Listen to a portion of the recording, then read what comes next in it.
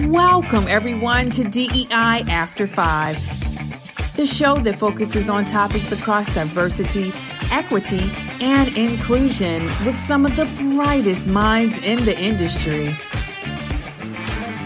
Here's your hostess, inclusive culture curator, and coach, Sasha Thompson. Hey everyone, and welcome to this week's episode of DEI After 5. You know, over the last few years, we've been hearing so much about mental health in the workplace. But how does that intersect with diversity, equity, and inclusion? Today, we're going to talk about it. So my guest today is Dr. Claire Green Ford. She is going to give us all of the insights that she can on this topic because it is such a critical part of the work that we do as DEI practitioners. So Dr. Claire, welcome to the show. Thank you so much. I'm really excited and honored to be here. Thank you. So for anyone that may not know who you are, can you tell us a little bit about you and your background and how you got into this work? Absolutely. So my name is Dr. Claire Green Ford. I am an unapologetic social and racial justice warrior and a practitioner who is actively working to decolonize my training and my education for the betterment not only of myself, but for those around me. I got into this work because as a Black woman, as an immigrant, as a mental health practitioner, I experienced so much harm navigating systems of care in America. And I can't think of any workspace I have been in where I've not been harmed. And so when I thought about the impact that it had on my life, the impact that it had on the lives of my loved ones, the impact that it had on the lives of my colleagues, my friends, and my clients, I recognized the importance of not only addressing mental health and wellness for me as an individual, but recognizing that addressing mental health and wellness for colleagues, for friends, and for family on a level that indicated advocacy was important, and racial and social justice being in the underpinning of it is the impetus of Dr. Claire Speaks and why I do what I do. I love it. I love it. And you know what I am connected to in what you just said was it's not just about us, but it's about the impact on the greater community and the greater good, right? And so when we were talking before, you know, we talked about some of the 8 stages of self-care, the 8 elements of self-care. Is it the elements? Wellness, the dimensions of wellness. Yes, that's what it is. That's what it is. And so one of that is collective care. And you know, I had another guest in season 1, Dr. Rufus Spann, talk about that a little bit. But I want to hear from you, like when you talk about the impact on family and friends and the community, how does what happens to us as individuals impact those that are around us? Yeah, I mean, if we are supposed to be living in community, there's no way that we can't be harmed or concerned or impacted by seeing the suffering of someone that we love, someone we care about. You know, while many of us may avert our eyes if we see someone who is housing insecure on the street or who is asking for food because you feel this sense of, oh, I feel bad, maybe I can't give this person money. The reality is the closer you are to a situation, the closer you are to a person, the more pain you feel. I can imagine that for anyone, if you see a loved one ill, your child, your spouse, your close friend, that's going to impact you. And the same thing with mental health and wellness. And even more so because we often feel a sense of helplessness. You know, if somebody has a cold, and they go to the hospital because they may have developed pneumonia, you know, you're like, okay, well, maybe they can get, you know, some antibiotics and we can fix this. I can help fix this. But when we're talking about mental health and wellness, there's no easy fix. And so the sense of helplessness and hopelessness that can come up can be quite, you know, unsettling, not only for the person that is experiencing it, but the person that is witnessing it. And so that's what I talk about in terms of why it is important for that collective care, that model that says it's not just about self-care, because self-care places the onus upon the person who is experiencing it to fix it themselves. But the onus is really on the community. What does that mean? And when we talk about the context of work, the community includes your coworkers, your HR department, your leaders, your colleagues, everybody that needs to be part of the system, EAP, to help support the collective and community care of the individuals that are in that space. You know what? Thank you for the differentiation, because, you know, I talk a lot about self-care, and there is some parts of this that we need to own on our, you know, for ourselves.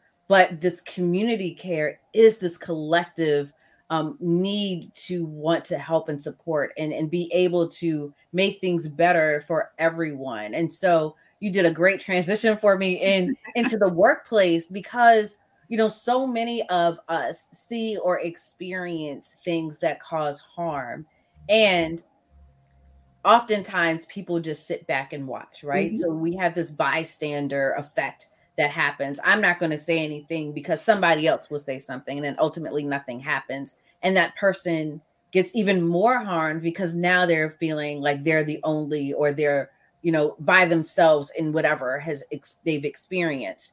And so when we talk about organizations or the workplace doing more around mental health awareness and self-care, listening to you, it goes beyond just awareness, right? In Mhm. many organizations, that's what they do. Oh, let's do a workshop. Let's do, whatever. We'll have someone come in to talk to us about this. We've checked the box. We've done it.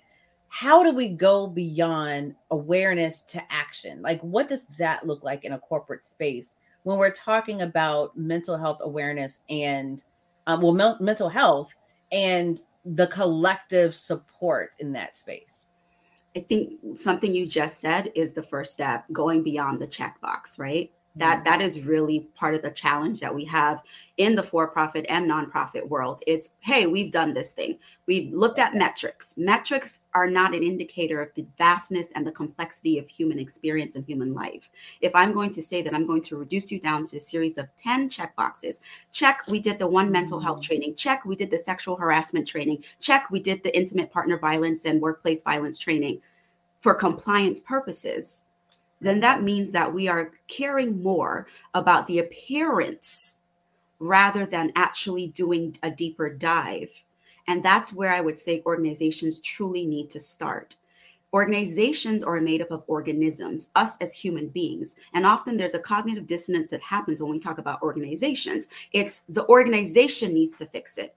Until we put the onus on the fact that the organization is made up of human beings, and human beings make the decision whether or not to honor the dignity and worth of other human beings by the policies and the practices that they put in place, by the accountability measures that they put in place, and are consistent in applying across the board in a fair and equitable way, we're not going to get further.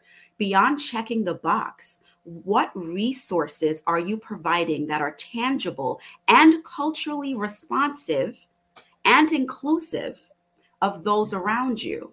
When we think about, for example, a birthing person who may have the likelihood of getting postpartum depression or experiencing it, what policies are you putting in place? Often we talk about the divide between equity and equality, and making sure that we have equitable systems in place to support mental health and wellness, to me, is one of the things that organizations can do. Also bringing in people who are qualified experts. While I know that organizations have different resources, one of the things I have seen is that often HR is burdened with the responsibility to be the mental health experts and talk about mental health. I have done this work for almost 20 years. I went through extensive training to address mental health and wellness. When I may see someone who may perhaps be internally preoccupied or talking to themselves on the street, I view that very differently because of my training. If you are not bringing in people to consistently partner with, not the one time, it is going to be harmful. I can do a quick story. I worked in an organization and I had a staff member who had a severe mental health need. And it took a lot for me to even help the HR department humanize that person because they were frustrated with the behavior. And it was, we just need to exit this person. And I said, yes, I can understand that because it is disruptive. But if we look at it through the lens of ADA, if we look at it through the lens of compassion and self-care, we have to educate not only the HR department, but people around us about how to address severe mental health needs. When we have people in our spaces that have a mental health need that is invisible, we're much more comfortable. The person that's quietly suffering with major depression, but just there, we are like, okay, that's fine. But the person that may have an outburst, perhaps because they may be having an episode of mania because of a diagnosis, perhaps of bipolar, we're just like, oh, this person's a problem. Yeah. We have to be able to not only educate, but put appropriate resources. And the only way you do that is by engaging consistently experts in the space and being willing to have resources that are responsive to the cultural and diverse needs of the staff that you work with. Because research indicates that American companies are losing close to $70 billion a year in lost productivity because of our refusal to acknowledge the totality of the human experience, which is our physical and our mental wellness. Dr. Claire, you hit on so much just now. And one of the things that came up for me as I'm listening to you was it took me kind of back to the summer of 2020 when a lot of organizations were doing these listening tours, right? And they were just kind of out and, yeah, just tell us what's happening. But they were not equipped to deal with what they were hearing.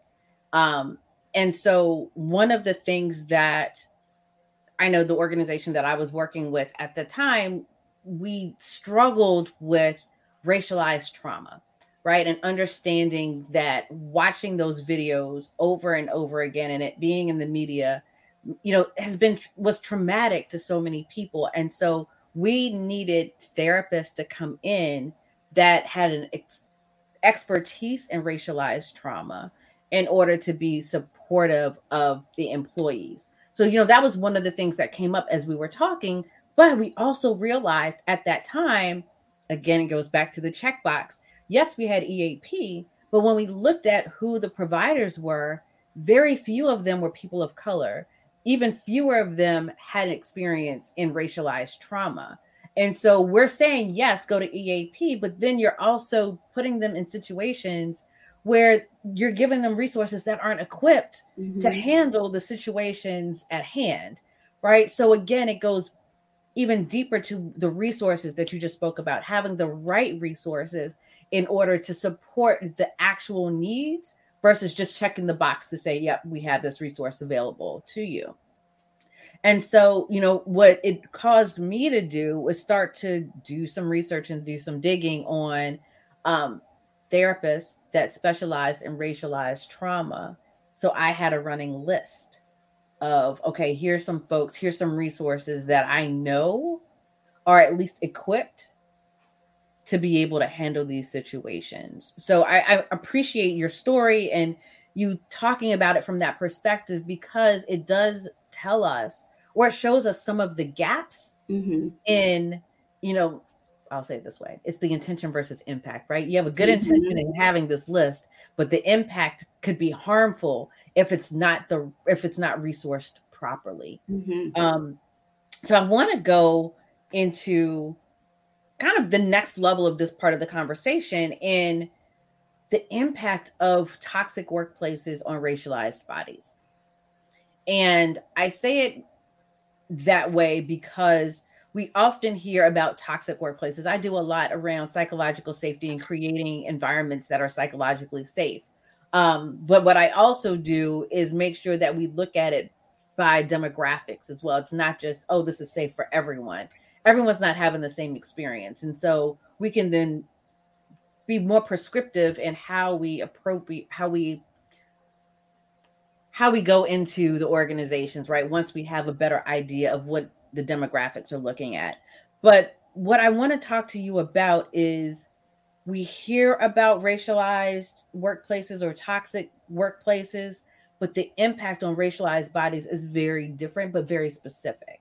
And so can you talk to us a little bit about what that looks like? And, I can tell my own personal stories of having to deal with that, but talk to us about what does that look like in the workplace? How may that manifest in ways that racialized bodies can see in themselves? Like, yes, that's what's happened to me, but also talk to us about how that may be seen by others that are in HR or other parts of the business that may not necessarily know that's what they're looking at. Yeah, absolutely. I love this question. And I know we had talked before, and it is so complex and how it shows up. So what I'm going to say is going to give a high level overview, but for every individual, it's going to show up differently because we process stress in our bodies differently. So one of the first things I'm going to say is that the idea of the concept of weathering, which is essentially the aging of our bodies much faster because of experiences of stress, high levels of stress, consistent stress. The idea of stress is any demand on our bodies, good or bad, any demand. When you run, it's a good stress on your body, right? And the more you run, the more consistent you are with running, the better your breathing becomes, the better your form becomes, particularly if you have someone who's coaching you and helping you through that process. So stress, just like with running, can be a good thing. Mm-hmm. But the problem is that when we talk about long time exposure to stress, even at a low level, that is worse for our bodies than a short burst of a high level of stress. And what we have in this country and in this world is the cumulative effect of the dehumanization of groups of individuals because of the color of their skin, because of racial identity, because of who people love, because of disability status, and all of these intersecting identities, which add compounding trauma to our bodies and to our minds. The allostatic load is the cumulative experience of stress on our bodies as well. And what we're seeing is that when people are consistently exposed to stress, they could have a host of symptoms beyond mental health. As a mental health practitioner and advocate, I cannot separate the implications for physical well-being. The mind is the computer of the body. The gut is the second computer of our bodies.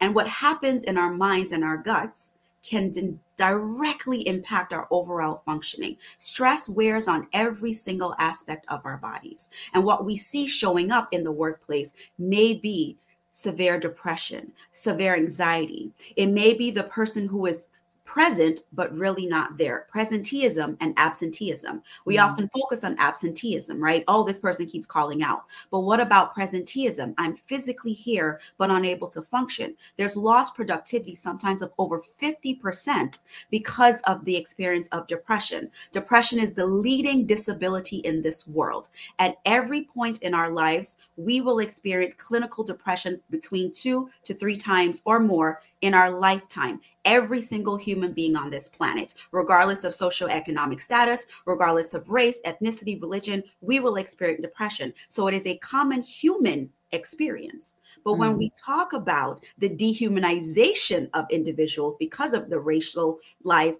experience, then we are talking about more and more incidences of depression. And depression and anxiety are a married couple. They always come together.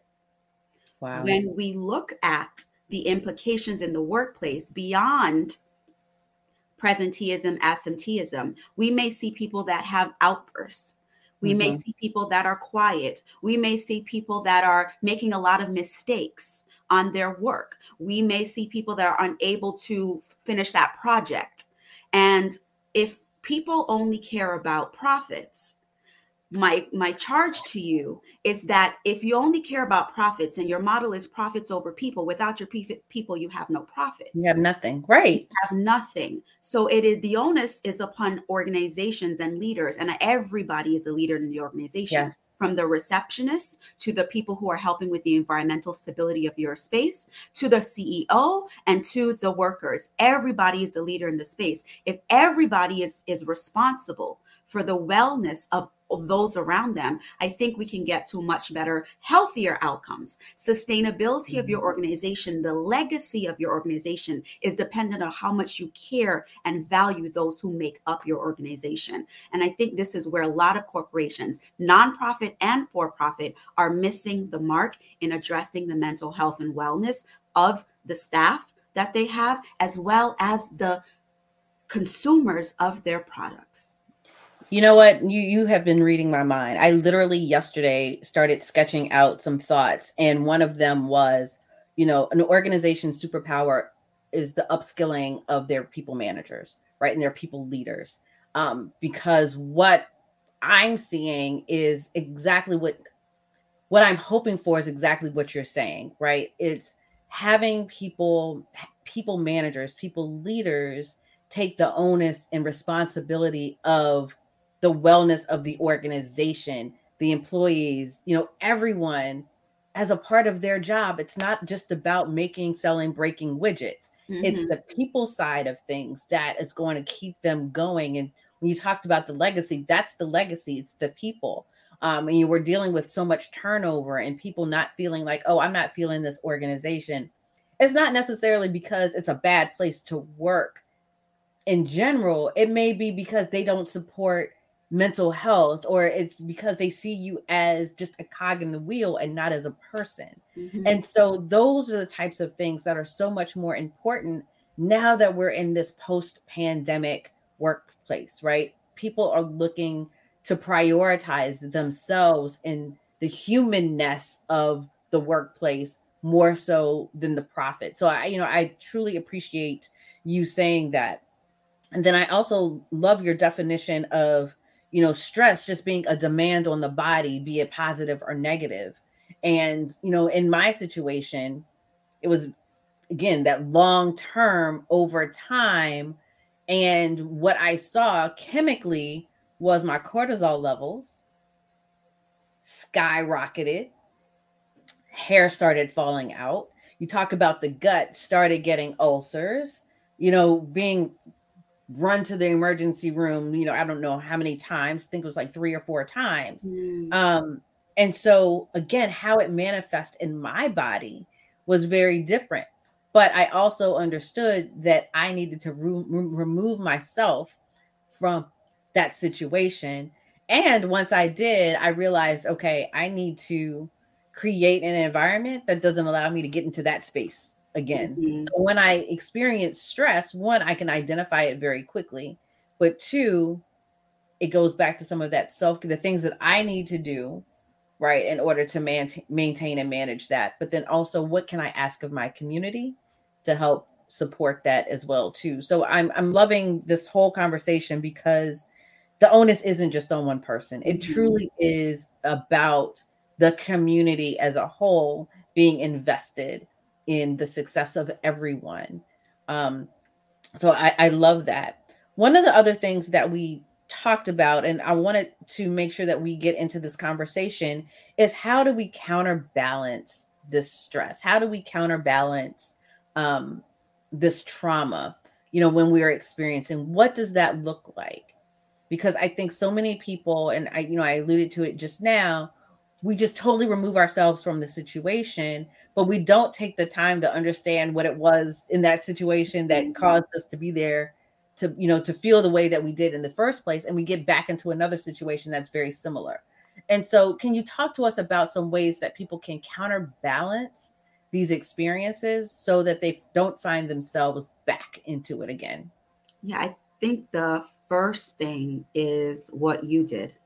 Recognizing that something was off, right? And I so appreciate you sharing about your experience with, the ulcers and the hair loss. And those are definitely very real symptoms. Reproductive health issues, miscarriages, inability to conceive, heart challenges, early death, migraines, nausea, ulcers. All of these things are the result of this ongoing stress. And I don't think that we acknowledge it. And particularly when we talk about racialized bodies, we have been told to deny the existence of racism forever. We're seeing the backlash with anti-woke movements, which is mind-blowing to me, because the definition of woke is an awareness of social injustice and a desire to remedy those injustices. And we literally have legislation that says we are against you being aware about social injustices and working to remedy those social injustices. Right. And people are just like, oh, okay. Yeah. So the first step is acknowledging something isn't right. And many of us know something isn't right. And I balance the fact that it is often a privilege to be even to in a space to say, I have to get out, and I can get out right now, because many racialized bodies are not in that position. And that is why people continue. The other thing is working to say your story and acknowledge your story and reject the gaslighting, because gaslighting is one of the number one things that we do to ourselves and people do to us to tell us that it's not that bad, or it's us. And that is something that we continue to experience. When you recognize what's happening to you, getting community. And when I say community, particularly for people of the global majority, I am talking about community that is culturally responsive, culturally honoring, culturally curious, culturally respectful, and culturally celebrating. That is the necessity that we have to carry, right? As cultural diverse bodies, as people of intersecting bodies, we have to make sure that our wellness needs are framed in that context. Are you able to seek out providers that are people who will honor you? Do I believe that everybody needs to be of your culture, your religion, your background to provide quality care for you? No. But I do believe everybody needs to be culturally responsive, culturally curious, culturally humble, culturally respectful, and culturally celebratory. And in America, we know that that's not the case for many people, right? We know that my healthcare team is entirely made up of 12 individuals of the global majority, mostly 12 women identified individuals of the global majority. My dentist is the only male identified person of the global majority, and I love him. But the reality is everybody else. And until I had a team of women that were Black, Indigenous, Asian, I did not receive quality care. I did not receive care that was responsive to my cultural identity as a Barbadian woman, as an immigrant. And that is why I am saying it is important that part of our self-care and a radical self-love, radical self-acceptance, radical self-celebration includes starting with not only acknowledging what you're going through, but starting to seek circles that are going to honor you. One of the other things that I will say is finding things that are supportive of your individual needs. What works for me is not going to work for you. Yes. I need high energy workouts. I am from the West Indies. I need soca. I need soca. I do. Hey, I need soca. I can't, it's going to happen. I need to be in that state. That's the thing that soca and gospel, I always tell people when people think you're an angry Black woman. No, I'm a clear Black woman. I'm a direct Black woman. I'm a Black woman that is firmly rooted in my spirituality and who I am and who I belong to. I live and operate between soca and gospel. Those are very happy spaces. I can't be mad. Yes, I love it. But even if I was mad, I have the right to be, because it is the spectrum of my humanity means I get to be mad and I get to be joy-filled. I get to be sad. I get to be curious. I get to be happy. Give yourself the permission to experience the fullness of your humanity because you have been denied the spectrum of your humanity your whole life.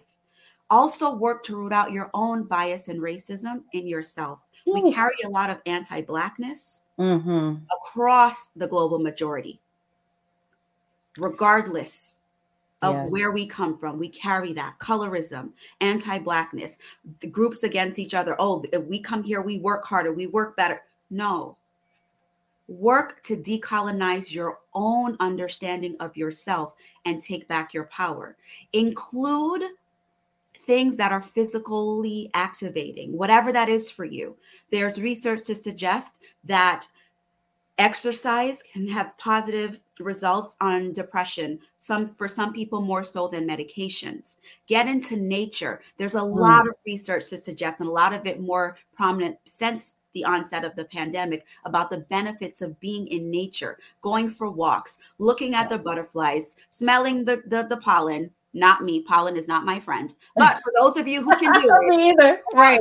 Listen, it's not my friend. But doing those things, but also joining different groups, right? Whether that is a religious group, whether that is, for me, I'm in a sorority, being part of a sorority, whether that is being, in community with your neighbors, with your family. Maybe it's listening to a podcast and going on a walk. Maybe it's going on a walk while you talk to your friend who's on the other side of the world. Whatever those things are for yourself, do it. And if you're not able to walk, and if you're not able to move, be still doing those things that are going to honor you. Listening to uplifting music, watching movies that are going to make you laugh, denying the flood of media that tells you you're not okay. I refuse to watch things that are going to be traumatic for me. As somebody who is a racialized body and a genderized body, I will not watch things that people being killed on screen, people being choked, I won't watch those things.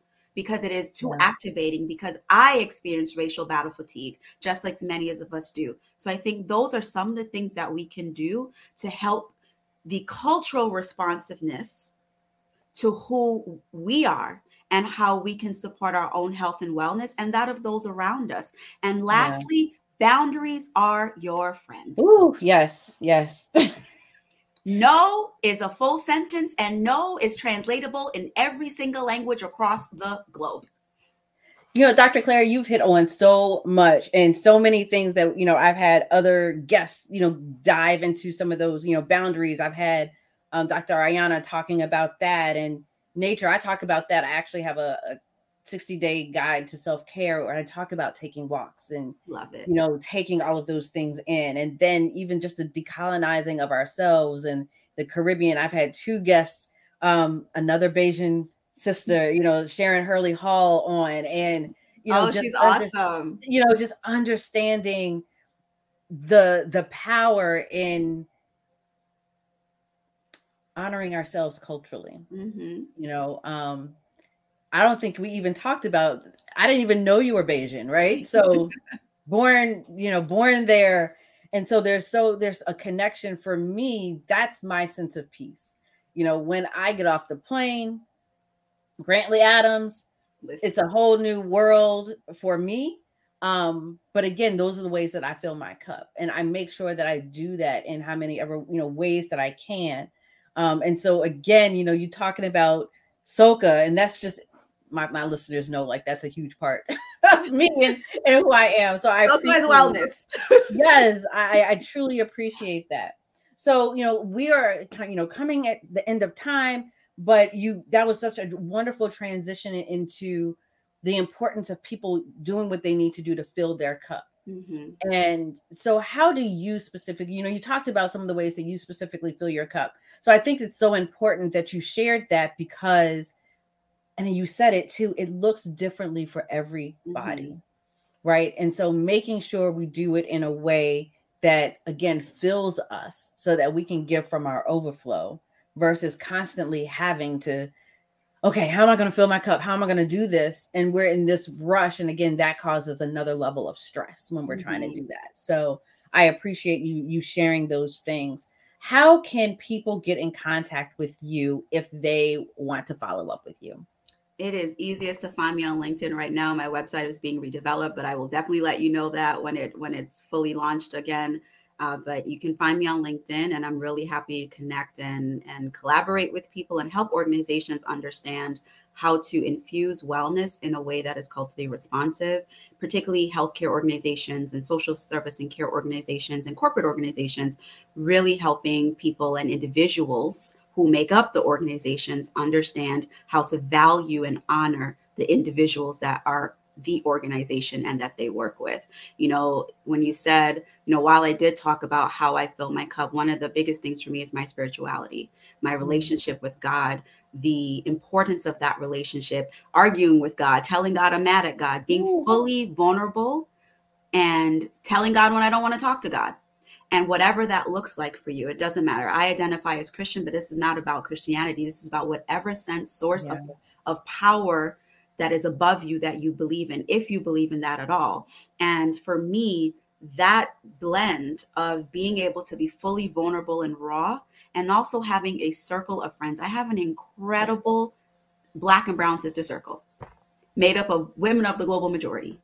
And that is one of the most healing, restorative, restful, validating spaces I could ever be in. And I am so grateful for it, whether it's my twin sister, whether or not it's my husband, whether or not it is my friends, my family, my sorority sisters, whoever it is, being surrounded in community with people who I don't have to put on a mask for, people that when I say I'm okay, say, Claire, cut the BS. What's really going on? People that are willing to pray with me, pray over me, pray for me, intercede on my behalf, laugh with me, cry with me. Those are the things that make up my wellness circle, because we need many tools. The dimensions of wellness include physical wellness, spiritual wellness, social wellness, all of those different aspects. And you have to have different tools and resources. If you're only using one tool to fix a broken pipe. Right. It's going to break very quickly. You need a tool and different resources, because at some points you may not be able to tap into your spirituality, but you may be able to tap into your friends. And you may not be able to tap into your friends, but you may be able to tap into your own individual wellness. You spoke about Grantley Adams, and I'm identifying with you. When I was home, in my, for the Christmas break, when I am getting to the plane and I start seeing our island, every single time, tears are flowing from me, because the sense of relief that I have just to see our island before it touches, I feel home. Barbados is the first place that I, cut my knee and my blood went into the soil. I am of the soil. I grew up there. I came here, and going home, just as when I leave home, I am distraught, because home, I can breathe. Yeah. Where can you breathe? I feel it. And where can you breathe in life affirming? Yeah. Space and support. That's what home is for me. And being in the ocean and with the sun shining on me, that is the place I feel most grounded and most connected to God. Yeah. Find the spaces where you feel most connected to your source of power and your humanity. That is how I engage my wellness. I love it. Dr. Claire, thank you so much for being here, being with us, sharing so much knowledge. That last part, it was just like being in community, because it's you're speaking my language, especially being in the water. So thank you so much for joining us. I just hope people got tons of information, lots of nuggets that were shared. And everyone, thank you all for joining us for this week's episode of DEI After 5. Be sure to share this episode with those that are a part of your community, or hopefully in adjacent communities, because this work truly does take a village. So again, thank you for being here with us. Find us here every Tuesday at 5:15 p.m. Eastern, right here on YouTube or on your favorite podcast platform. And until next time, have a good one.